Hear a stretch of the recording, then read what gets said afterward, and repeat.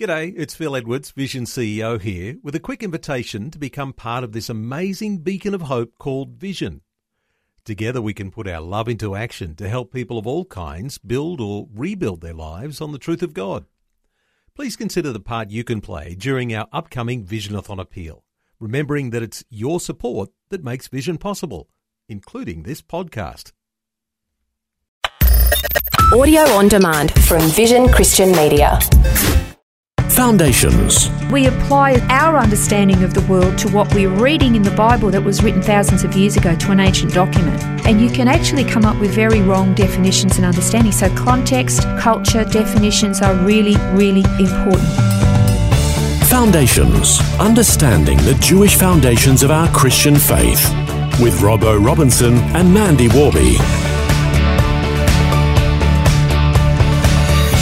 Welcome to a brand new program which is exploring the importance of the Hebrew foundations of Christianity. And I guess the challenge here, Mandy, is going to be to try and do this without people just immediately switching off or having their eyes roll back in their head to think, oh, here we go, another Hebrew roots program. Yeah, and I can completely understand why people think that. Anything to do with Jewish or Hebrew foundations, they immediately think of, those very creative people that they know who get very excited about Jewish or Hebrew foundations and then can go a little bit strange.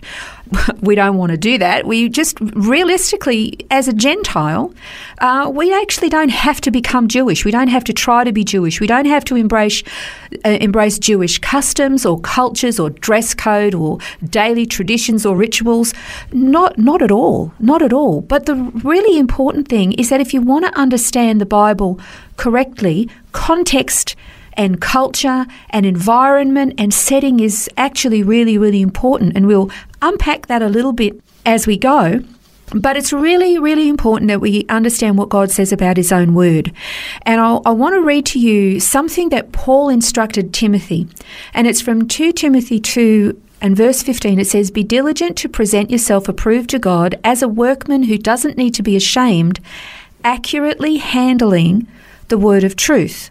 So that tells me that there is a possibility that you can inaccurately mishandle the word of truth. So there's an element of diligence that's required in this. Yeah. It's not just a matter of sort of skimming over the surface. And I guess those cultures and customs and I guess the history, the foundations are important for us to at least have an understanding of, not necessarily embracing or adopting, but understanding where they're coming from. Yeah, I mean, there's actually nowhere in the Bible that says that a Gentile has to become a Jew, and there's actually nowhere that says a Jew needs to try to become a Gentile in order to be acceptable to God. But we are commanded to understand Scripture correctly. We are commanded to rightly divide it and handle it accurately, as we've just read. I think what happens is, Robbo, sometimes what we do is that we read the Scripture from a Western mindset, and I would say here from an Australian mindset, and we apply Australian or our understanding of the world to what we're reading in the Bible that was written thousands of years ago to an ancient document. Yeah. And you can actually come up with very wrong definitions and understanding. So context, culture, definitions are really, really important. And God also had instructions for the Jewish people that were just for the Jewish people, and many people have actually adopted them for themselves. One of those was circumcision. That was a physical sign of God's covenant with his people, and that was to be a perpetual covenant for just his people. Now, other people have embraced that, but God used that symbol of physical circumcision and then said to his people, I want you to circumcise your hearts, to cut away that flesh of sin and everything else so that you're separated to me.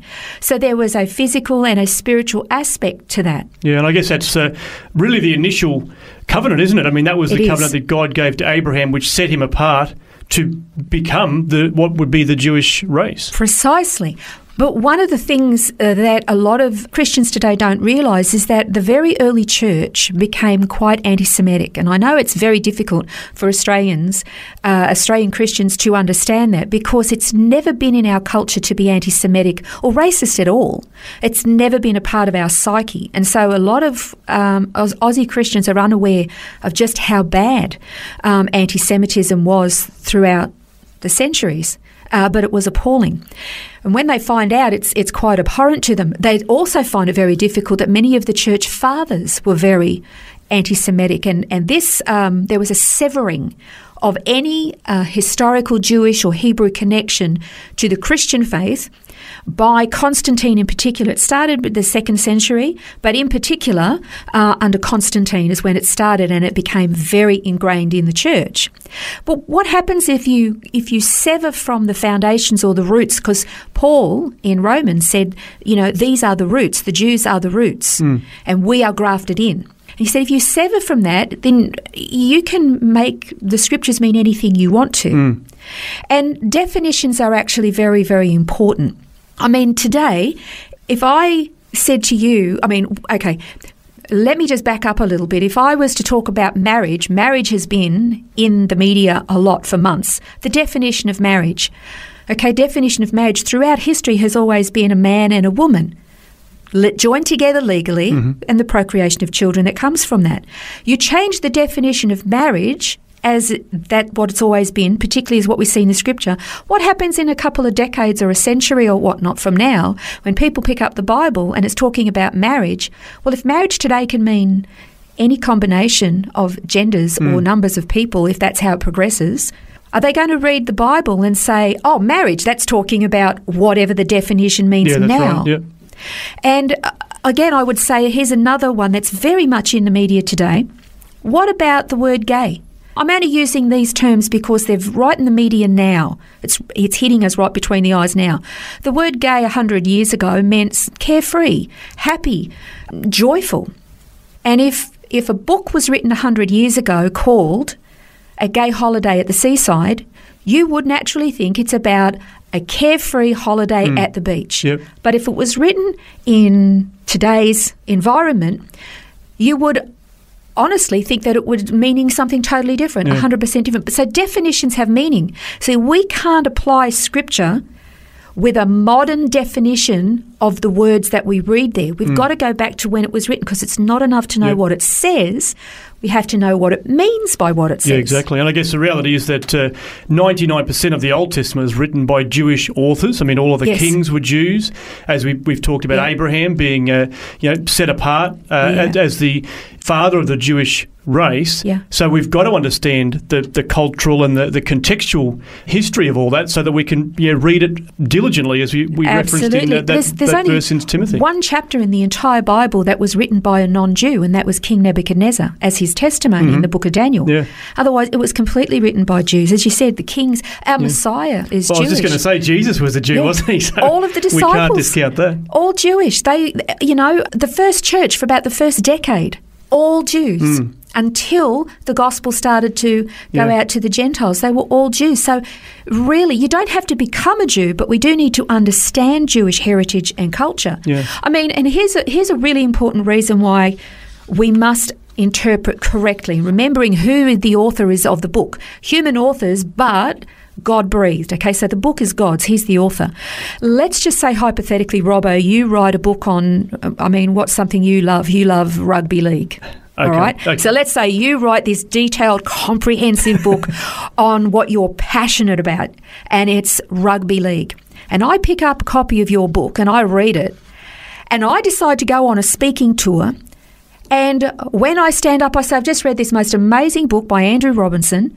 It's the most extraordinary book on the history, methods and techniques of cake decorating. And it's wonderful. I've learned so many lessons from this book. 4 things have happened here. 5, actually. First of all, I insult and offend you, the author. All right? Because you say, I know nothing about cake decorating, and that's not what my book is about. I misrepresent you and the authority, expertise, and the message that you have tried to convey. I lead other people in a wrong direction and what you stand for. I lead people into error, and from the Bible's point of view, possibly damnation. And then I also discredit and disqualify myself. And I have, in fact, whether I mean it or not, have become a false teacher and a purveyor of lies. So I think 10 minutes in the sin bin for you, Mandy, for that, for sure. And I would deserve it. I guess what I'm saying is that if you really want to understand God's word, which was written by Jews in a Jewish context, culture and setting, with all their traditions and their lifestyle and practices, with the definitions that they employed at that time, if we want to know not just what God's word says, but what it means when he says it, we have to understand the culture and context in which the word was written.